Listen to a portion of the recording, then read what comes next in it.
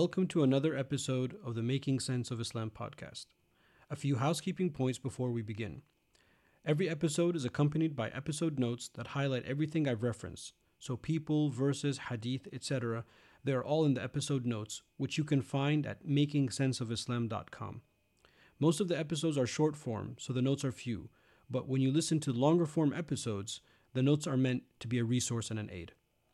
Number 2, I would really appreciate it if you could rate the podcast on whatever platform you use and leave a comment, hopefully positive.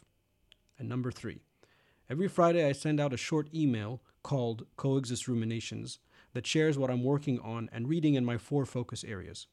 If you'd like to receive these, please sign up by going to makingsenseofislam.com/Friday. That's it for now. Enjoy the show.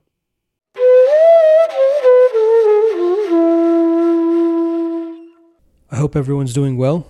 Thank you for tuning in again.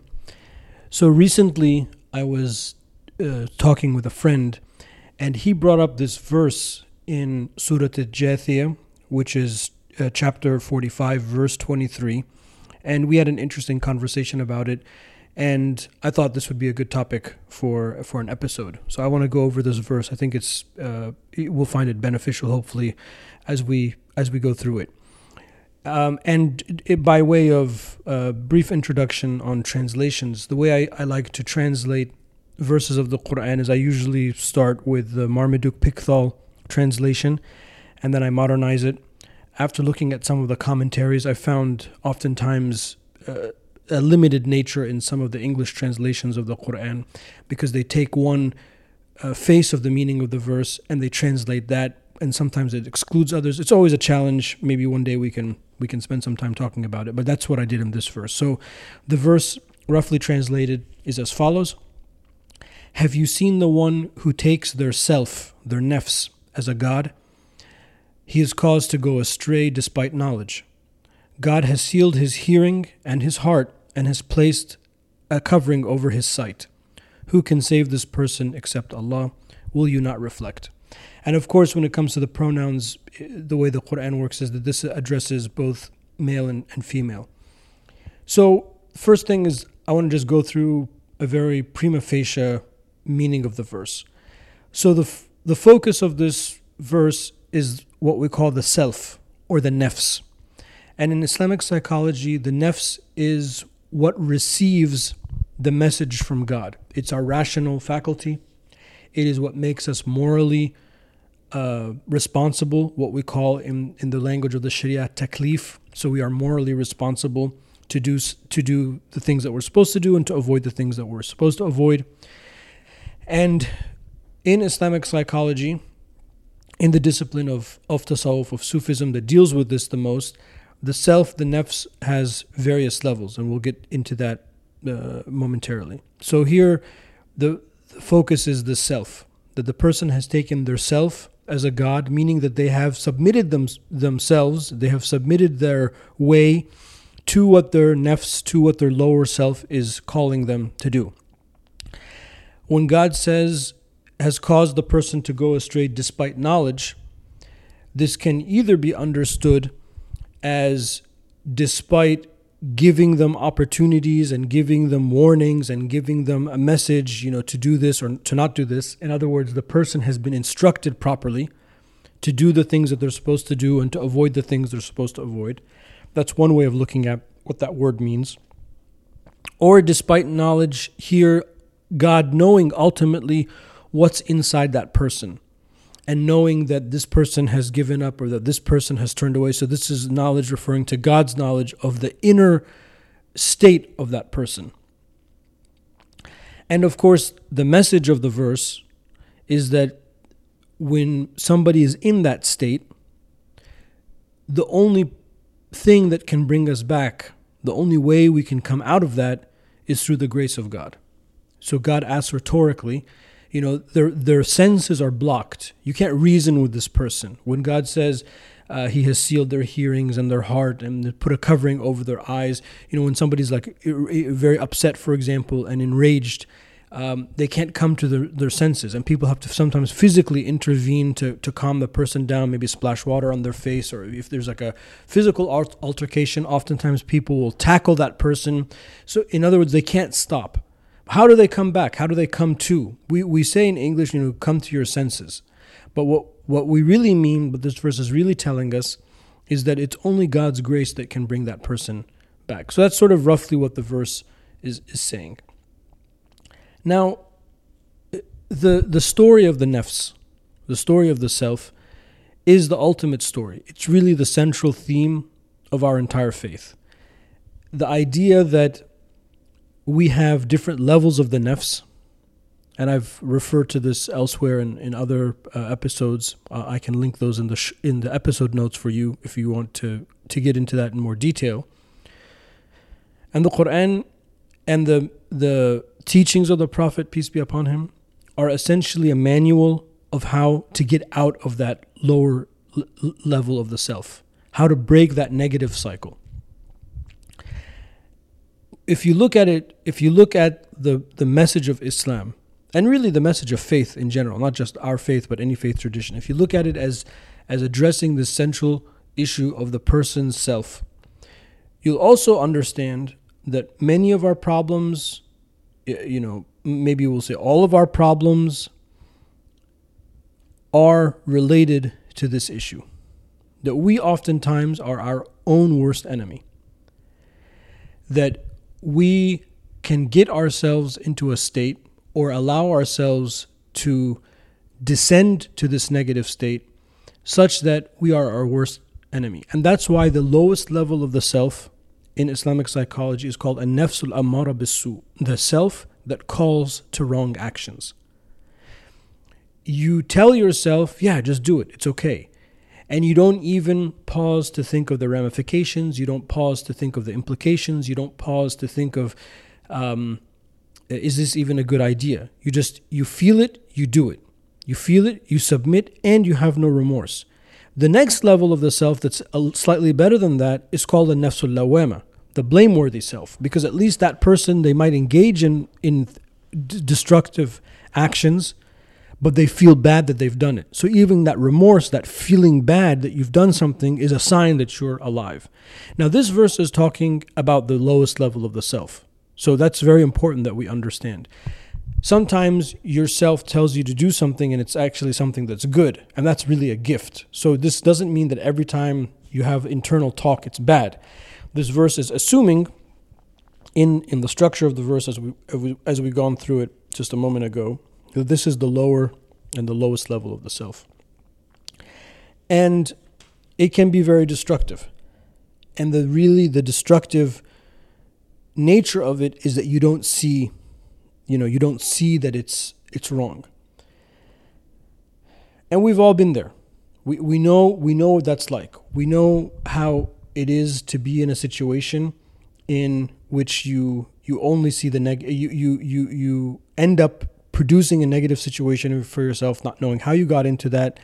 But if you were able to take a step back, you would realize that you are the source of that problem. And oftentimes as human beings, unfortunately, we have this problem, is we see the problem in other people and we forget the problem in ourselves. So we've all seen this happen. We've all seen somebody who has done that, who has acted this way, who's their own worst enemy. So this verse, and by one can extrapolate the entire message of the faith, it's a powerful reminder that our spiritual states, the state of ourself, is ultimately with God Almighty. And that's why we need to turn to Him. And the act of turning itself is the solution. So the solution is not, you have to be a saintly person, because you can't, snap your fingers and become a saint. Even that is a gift, that God has chosen certain people and has elevated them in a certain way, etc. But for all of us, equally, what we can do is we can simply turn. And the way that we turn in Islam, the way that the Prophet taught us to turn, peace be upon him, there's two ways that we can turn. One way we can turn, and here I'm speaking metaphorically, of course, I'm not talking about physically turn, but one way that we can turn is through the act of remembrance. dhikr. And the reason remembrance is called remembrance, dhikr is called dhikr, is because you remember that which you forget. And the Prophet, peace be upon him, taught us how we can remember. In every thing that the Prophet did, peace be upon him, there was some kind of dua, there was some kind of remembrance. If you look at Imam al-Nawawi's book of remembrance, Kitab al-Adhkar, which it's translated in English, I'll link that as well, it's a good translation. There's nothing that the Prophet ﷺ did except that there's some kind of remembrance associated with it. When he ate, before he ate, after he ate, when he woke up, when he slept, when he entered the restroom, when he left the restroom, when he left his house, when he entered his house, when he greeted people, when the sun rose, when there was an eclipse, when the evening came, etc., etc. Everything, there's a moment that will cause you to remember. And let's look at the natural stuff. When it rains, when it thunders, etc. So those natural occurrences stimulated in the Prophet, peace be upon him, the act of remembering the blessing of those natural phenomena as coming from God. So when he would see the rain or hear the thunder, he would remember God. When he would visit somebody sick, he would remember God. So he used those opportunities, and that's where the lesson is for us, to remind us of God. Just like if somebody's had a positive experience, say a lot of times, and this happens to me often, and I hope this is not too odd, but a lot of times I'll smell something and it will remind me of something of my childhood. Maybe that's just a sign that I'm getting old, but it happens. And if I'm somewhere, because I travel frequently, so if I'm somewhere in the world and I smell something that reminded me of like a season in the area where I grew up, it will bring, the sense of happiness and nostalgia just by that scent. So it reminds you. So if you link these occurrences, these social interactions, with the remembrance of God, the way that the Prophet, peace be upon him, did, in a sense, everything that you do will be a way of remembering. And you'll be able to turn that way. The other way of remembering is to repeat something often. So to repeat prayers on the Prophet, salawat, or to repeat things like Subhanallah, or Alhamdulillah, or La ilaha illallah, or Allahu Akbar.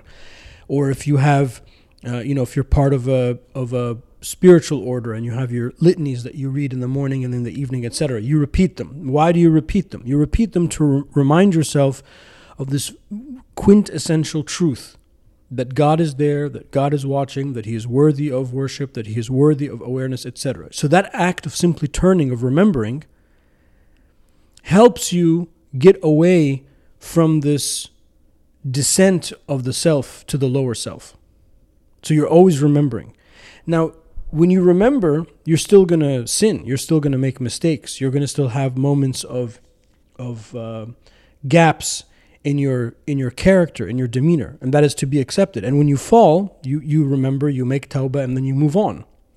And in that way, you're better than the person who is spoken about in this verse, who just follows their lower self as if it was a god, meaning that they'll do whatever they feel.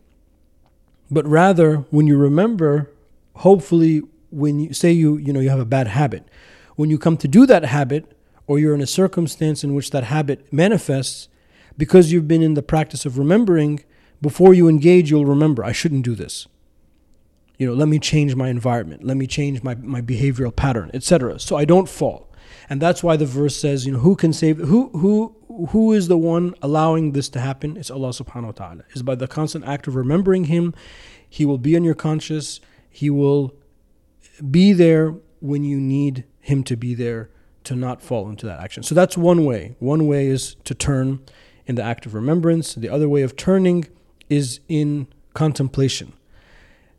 Sometimes we just simply don't think. We don't sit down and contemplate and think, why am I always in this pattern? Why am I in this rut? Why am I always finding myself in this type of situation? If you simply map it out, you'll be able to see the pattern. And if you see the pattern, you can break that pattern. Maybe it's a certain routine that you do that leads to this action. Maybe it's a certain amount of friends, groups, people that you're surrounded with. Maybe it's something that you're eating. Maybe it's something that you're seeing. It's whatever the case may be, you'll be able to map out that pattern. And if you map out that pattern, then you can hopefully, inshallah, break that pattern by dissecting it. So you have to just think about it. Think about your life. Think about your situation. Think about where you've come from, where you are now, and where you're going. So these two tools, remembrance and contemplation, are the two ways that we turn to God, and therefore save ourselves from what this verse is talking about, from just descending. That we always keep God front and center. And that's why in the famous hadith of Gabriel, when Gabriel comes and asks the Prophet, peace be upon him, what's Islam, what's Iman, what's Ihsan, when Gabriel asks about spiritual perfection, Ihsan, the Prophet said, peace be upon him, that you worship God as if you see him. And if you don't, meaning if you can't be at that level, then at least know that he sees you. That's what remembrance and contemplation brings. It brings that state where you see God, you know that he's watching, so you're not alone, you're not by yourself, you can't just give in to whatever. There has to be some kind of discipline. There has to be some kind of power of saying, no, I'm not going to do this, I'm going to do that. I'm determined to do this no matter what. So yeah, I'm going to wake up and pray Fajr because it's something that's important. It doesn't matter what time I sleep. It doesn't matter, what my daily routine is. This is very important that I'm going to wake up and I'm going to pray. And throughout the day, I'm going to find the time to say my prayers because that's important. I'm determined, inshallah, to do it. So you know that you need to do it. It's not like, now I got to pray. As if it's like a hardship. But you're like, no, I have to I have to eat, I have to use the bathroom, I have to sleep, I have to pray. It becomes something like that. So this verse, I think, it's taken me a while to wrap my head around it because it's so powerful. It's just one verse, but it has such a whole host of a depth of meaning to it, and a reminder for me as I was putting all of this material together. A reminder for me that this really is the message of Islam. It's a manual for yourself of how not to be like this person, not to be your own worst enemy, and to remember that your emotional state, your spiritual state, it really is related to your relationship with Allah subhanahu wa ta'ala. So some initial thoughts. I mean, of course, one can go on and on and on about this because this really opens up a lot of doors to Islamic psychology, Sufism, Tasawwuf, what are the different levels of the self? How do you advance? I mean, too much for one episode, but perhaps we can put this material together some other way and present it. So I'll leave it there. I hope this is helpful, and I will talk to everyone soon. Take care.